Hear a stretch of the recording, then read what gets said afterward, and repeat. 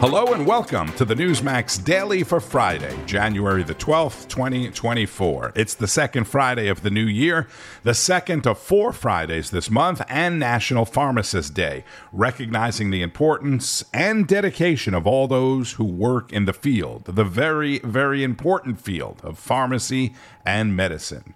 The practice of pharmacy, of pharmacists, by the way, has quite an interesting history that dates all the way back to ancient times when plants were mostly used as drugs. The separation of physicians and pharmacy came from Belgium, or happened in Belgium in the late 1600s. That's what made it against the law for doctors to make medication for their own patients. U.S. history says it was Ben Franklin who helped establish the very first hospital in the United States in the 1750s, Pennsylvania Hospital in Philadelphia, which had the very first pharmacy inside of it. Not much on the food calendar today, but it is worth mentioning that tomorrow, Saturday, is National Carrot Cake Day. What better day than a Saturday? So if you're going out to dinner, or even if tonight, if you're going out to dinner, there's your excuse to indulge. National Carrot Cake Day. Severe weather is impacting most of the Southeast today, from Texas, Louisiana, Alabama, through Florida, Georgia, South Carolina, maybe even North Carolina. Potential flooding, potential tornadoes, and severe weather is expected to impact almost the rest of the country over the weekend, with near record-breaking or record-breaking cold in many, many areas, which is also becoming a factor for this weekend's NFL playoff games in Buffalo and in Kansas City. Go Dolphins! If you didn't know, the Miami Dolphins are playing the Super Bowl champion Kansas City Chiefs in Kansas City, where it's supposed to be below zero. So people are keeping a very close eye on that. Major League Baseball today, and the New York Mets and fans mourning the passing of Hall of Fame shortstop Bud Harrelson, a member of the 1969 Miracle Mets. I was too young to really remember that. He was also a member of the staff, though, when the Mets won the World Series a second time in 1986. I certainly remember that. Harrelson was 79 years old. Topping the headlines on this Friday, international tensions, already running high, as you know, have once again been ratcheted up after the United States and Britain launched military strikes with fighter jets and Navy ships on Houthi rebel targets in Yemen. This is Newsmax correspondent Logan Raddick with the very latest on National Report. Emma and John, good morning. And what you saw overnight was Operation Prosperity Guard in action. That multinational coalition was formed back in December to respond to Houthi attacks in the Red Sea. And since mid-November, there have been at least 27 attacks by those Iran-backed Houthis with missiles and drones launched from Yemen at international ships in the Red Sea, which, by the way, makes up about 15% of global trade coming through that waterway. And since then, many ships have had to be rerouted the long and more expensive way around the African continent. But what you saw overnight, those strikes were led by the United States and the United Kingdom. Warships, planes, and submarines responded. U.S. Central Command says they struck 60 targets in Yemen at 16 different locations, and they used over 100 precision-guided bombs and missiles. Local reports confirmed explosions throughout Yemen, including at a military base next to the airport in the capital city of Sana'a. The Iran-backed Houthis claim 5 of their fighters were killed by allied forces, and they are doubling down on their threats to attack ships heading to Israel. Now, Defense Secretary Lloyd Austin, he is in his 12th consecutive day in the hospital being treated for complications from prostate cancer surgery. And he says, quote, the strikes targeted sites associated with the Houthis' unmanned aerial vehicle, ballistic and cruise missile, and coastal radar and air surveillance capabilities. The United States maintains its right to self-defense, and if necessary, we will take follow-on actions to protect U.S. forces. Pentagon Press Secretary Pat Ryder took to CBS this morning to talk about these strikes. Here's part of what he had to say. We targeted specific facilities and capabilities intended to degrade and disrupt the Houthis' ability to conduct the kinds of attacks that we've been seeing. And so we're still conducting the battle damage assessment. Initial indications are that we had good effects. And Ryder also said that Secretary Austin helped coordinate these strikes from Walter Reed Medical Center. Now, a senior Biden administration official says there is no intent to escalate the situation in the Middle East and that these strikes were simply meant to degrade the capability of the Houthis to carry out these reckless attacks on international shipping lanes. Now, another senior official says, quote, Iran has certainly been involved in every phase of the Houthi attacks. Now, former Secretary of State Mike Pompeo says these strikes were not sufficient. He wrote on X saying, quote, shooting down the Houthi drones and missiles is costly and it doesn't get to the root of the problem.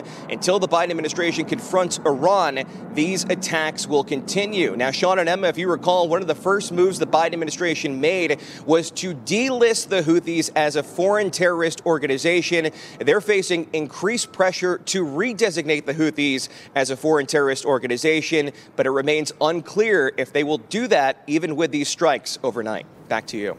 All right. We appreciate that. Logan Raddick reporting from the Pentagon with the latest from there. That's Newsmax correspondent Logan Raddick at the Pentagon today. And as you likely know, the Houthi rebels for weeks now have been threatening and even fired on some oil tankers in that region, as we've discussed before. Houthi rebels are backed by Iran, as is Hezbollah, who is now more involved in the Israel war with Iran-backed Hamas. You see the theme here, right? Iran, who hates us anyway, but is really chapped that we're supporting Israel, and today claims to have seized a U.S. tanker. So we'll see what plays out with that as far as that goes today. This is from Thursday's National Report on Newsmax. Turning now to the war in Israel, a new report saying U.S. intelligence officers fear the Iranian-backed terror group in Lebanon could try to carry out an attack on American soil. For that, Jerusalem correspondent Daniel Cohen live in Israel with that warning. Daniel. Good morning, Emma. Good morning, Sean. In a new assessment, 4 intelligence officials speaking anonymously warn of a Hezbollah attack on U.S. soil. Border Patrol reports, like Jason was just saying, though, over 6 million people have crossed into the U.S. illegally. Some people say it's much more since Joe Biden became president. And those intelligence experts say Hezbollah, and I quote, could draw on the capability that they have to put people in places to do something. That new assessment, reported in Politico, says Hezbollah has more capability and an international network of operatives in comparison to, say, ISIS or al-Qaeda. The report says Hezbollah would likely target U.S. personnel in the Middle East first. The White House hasn't responded to the report, but here's Secretary of State Blinken here in Israel this week. I came to Israel after meeting with the leaders of Turkey, Greece, Jordan, Qatar, the United Arab Emirates, Saudi Arabia. All of those leaders share our concern about the spread of the conflict. All of them are committed to using their influence, using the ties that they have to prevent it from escalating. Israel's war to destroy Hamas has already escalated from Gaza with calculated strikes on terror leaders in Lebanon and Syria. There have been at least 127 attacks on U.S. forces in Iraq and Syria since October 17th. The highest level U.S. response was a January 4th drone strike on a senior Iranian-backed militia leader in Baghdad. Now, those intelligence officers in the report didn't say what kind of attacks Hezbollah could take, but suggested diplomatic staff are also at risk, possibly by lone wolf individuals inspired by Islamic extremism. Sean, Emma, the Biden administration has already increased security at the American embassy in Beirut and may do so at other locations in the region as well. So there you go. Very comforting. That's Newsmax Jerusalem correspondent Daniel Cohen. I don't know about you, but I don't like it one bit. And that was before yesterday's strikes. This is Newsmax host Bob Brooks on American Agenda. Late last month on the House Committee on Homeland Security, they released a report and it states under President Biden in the Department of Homeland Security under Secretary Alejandro Mayorkas, U.S. Customs and Border Protection sources have confirmed over 1.7 million known gotaways at the southwest border. So there's nearly 2 million people, in this country, and we have no idea who or where they are.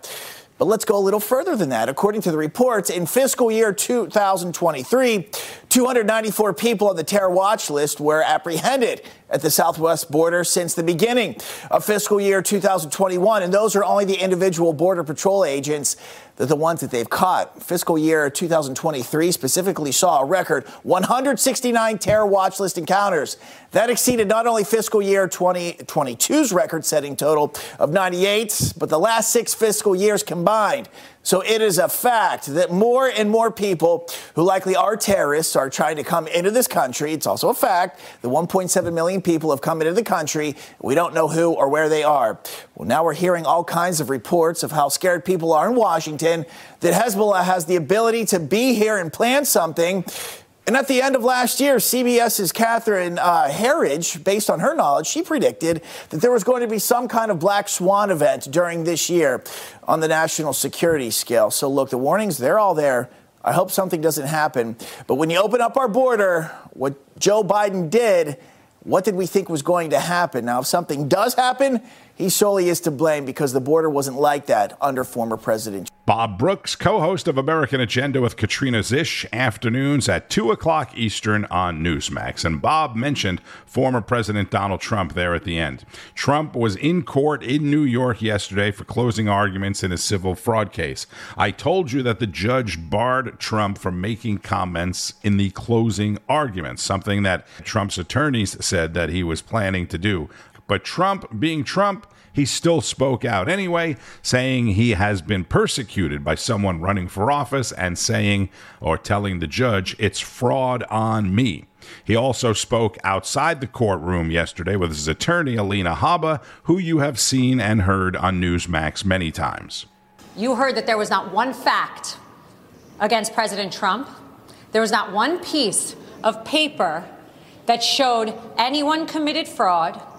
And don't forget that Section 6312, a consumer fraud statute, has been wrongfully used against my client, innocent defendants, the organization, and every employee of the Trump Organization, which has single-handedly changed the New York skyline, including the building we are in today. These are special properties. Real estate is an art, not a science. But you know what else is an art? You know what else isn't a science? Political motivated individuals. She's using this to paint a canvas that Donald Trump is a fraudster because they can't beat him in the polls. They can't beat him in the polls, so she ran on Trump because that was the only way she could win. And now today, after 11 weeks, after 3 years, we have concluded that he indeed committed no wrong. The Trump Organization committed no wrong, and the kids have been dragged in just like the other defendants, and it is wrong. America needs to step up, and there's only one person who can do that, my client, Donald Trump. President Trump, everybody. Thank you very much. Yeah, we've gone through years with this person. She's a political hack, the Attorney General. The judge is obviously extremely friendly with the group. And we'll see what happens. I think maybe he may surprise people on a positive side. We'll have to see what happens exactly. But we've proven this case so conclusively. We've asked for directed verdict many times. They don't have any facts. They don't have any evidence against us. Millions and millions of pages, years of litigation, and all politically motivated. She campaigned on a "I will get Trump." If you've ever seen any of her clips, they're horrible clips, actually. The anger, she's got serious Trump derangement syndrome. There's no question about it. Letitia James, the corrupt Attorney General of New York. So we've proven our case. There's not one witness against us other than one person who is a deranged. He's got a lot of problems. He's a man who's been convicted of lying. He's a felon, convicted felon, and not a good person. But that's their only witness, and he's now crashed and burned. They have no witnesses. And by the way, that witness took back everything that he said. He took back everything he said in court, took it all back. So they have no case. It's a shame that a thing like this is able to happen. Businesses leave New York. She went after Exxon, and they decided to move to Texas. And hundreds of millions of dollars they pay in taxes. I paid over $300 million of taxes over the last number of years, $300 million, and they don't recognize that. They don't recognize anything. And let's get some legal perspective from Newsline on Newsmax with Bianca De La Garza and attorneys Joe DeGeneva and Victoria Tunzing. But it really is two different worlds playing out here. Trump and then the first son. When we look at the way the criminal justice system is being applied, Joe and Victoria, what is your biggest concern and your biggest message to our viewers today? Well, it's obvious that there is a two-tier system of justice, one for Democrats and one for conservatives and Republicans. I think what's fascinating about yesterday was that was a purposeful act on the part of Hunter Biden and his lawyer, Abby Lowell. What they are doing is, this is their defense. Their defense is going to be, assuming Merrick Garland assuming the Congress votes contempt, and they refer it to the U.S. Attorney for D.C. and Merrick Garland. Their argument to the department not to charge is going to be, look, we showed up. We volunteered to testify twice. They wouldn't take our testimony. We shouldn't be indicted. And if Merrick Garland authorizes the U.S. Attorney for D.C. to indict Hunter Biden, his defense to the jury is going to be the same. I showed up twice. The fact that they wanted a deposition is irrelevant. I was ready to testify. But that's not a legal defense. That is unacceptable because the subpoena says to show up for a deposition. And guess who was indicted for not showing up for a deposition? Republican Steve Bannon and Republican Peter Navarro publicly at National Airport and put into chains and thrown into a jail cell for a misdemeanor. This is how Republicans are treated. Yep, and it's worth repeating every single time we can play this so people actually can absorb it and get the facts and they see it firsthand there. What's at stake is $370 million. That is the fine the DA, Letitia James, is asking the judge to impose against the Trump organization for allegedly overvaluing some of its properties. The judge now is expected to make his ruling by the end of the month. Bianca also asked the attorneys to weigh in on Hunter Biden's case or cases. A situation where a statute was used that doesn't give me a jury, so I have no jury. I really have no rights, and it's and nobody thinks it's constitutional. Legal scholars are writing about it like it's something they've never seen before. You know, the banks testified, they made money, they were paid back, everyone was happy. You just heard John talk about the billion-dollar brand that Trump says he does have. Not something you'd see on a financial transaction, which, by the way, Joe, you know very well, had a disclaimer on the front there. Banks do their own due diligence. How is this allowed to happen in America today? It's allowed to happen because the New York state courts and the New York prosecution system has an animus toward Donald Trump and the Trump organization. One of the things that's most disturbing about this is that Donald Trump and his organization have been denied due process. The use of these summary proceedings and this particular statute is an outrageous abuse of the civil trial responsibilities of the Supreme Court of the state of New York. This case never should have been tried this way. The Trump organization and Trump were not allowed to present evidence. There was no trial.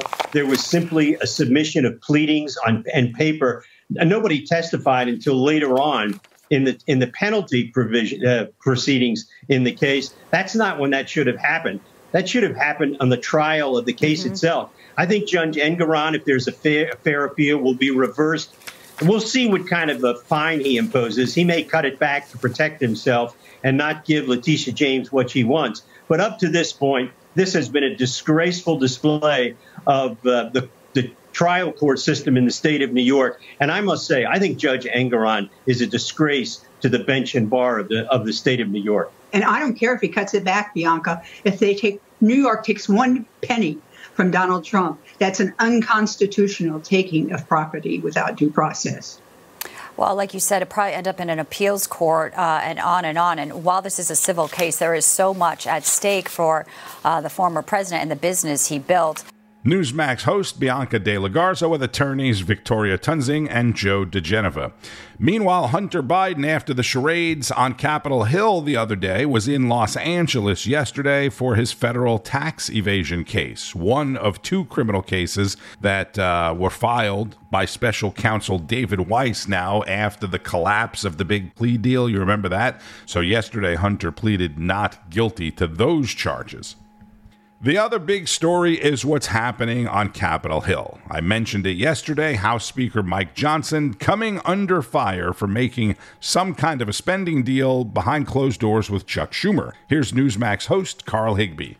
Speaker Johnson is reportedly renegotiating his spending deal with conservatives and maybe pulling out of this disastrous $1.7 trillion spending extravaganza that he planned behind closed doors with Chuck Schumer. That I'm not even remotely clear on why he entered in the first place. It was not a win, had no meaningful border security, did not cut spending, nothing.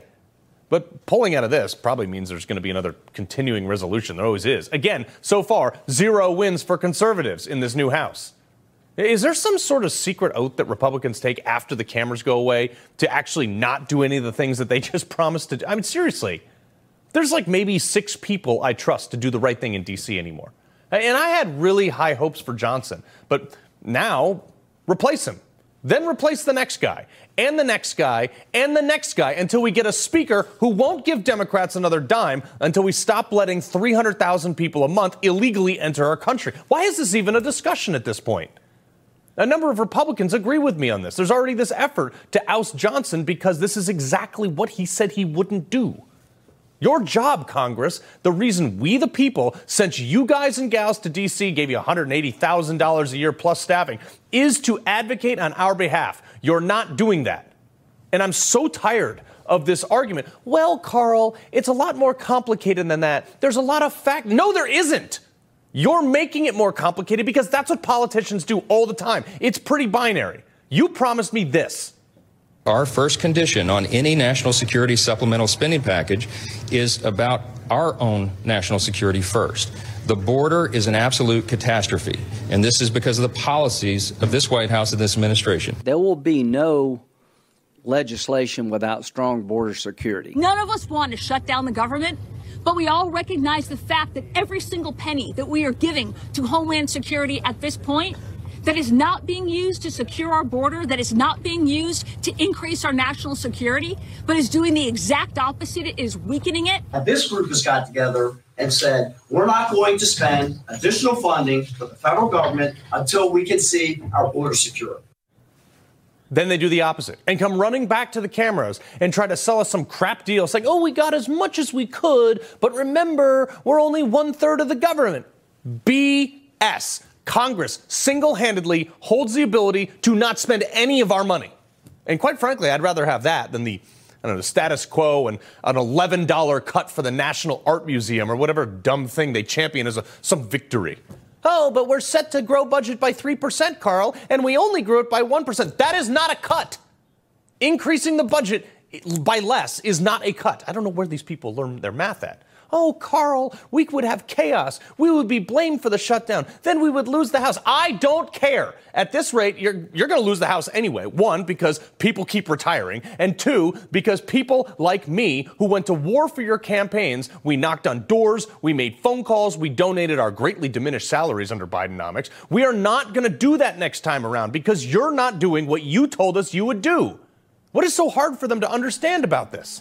Carl Higbie is host of Frontline. That's 5 o'clock Eastern on Newsmax. Actually do something that you said you're going to do. The Republicans are a hot mess, like it or not. You just heard a slew of false promises again. Most of those comments, by the way, were made when Speaker Johnson, Lindsey Graham, and some other Republicans made that trip to the border like 2 weeks ago. They had a little press conference at the border. That's when they said all the stuff that you just heard, all the stuff that you wanted to hear while they were on TV with the big show. By the way, some Democrats today are calling out Joe Biden for authorizing those strikes on the Houthi rebels without getting authorization from Congress.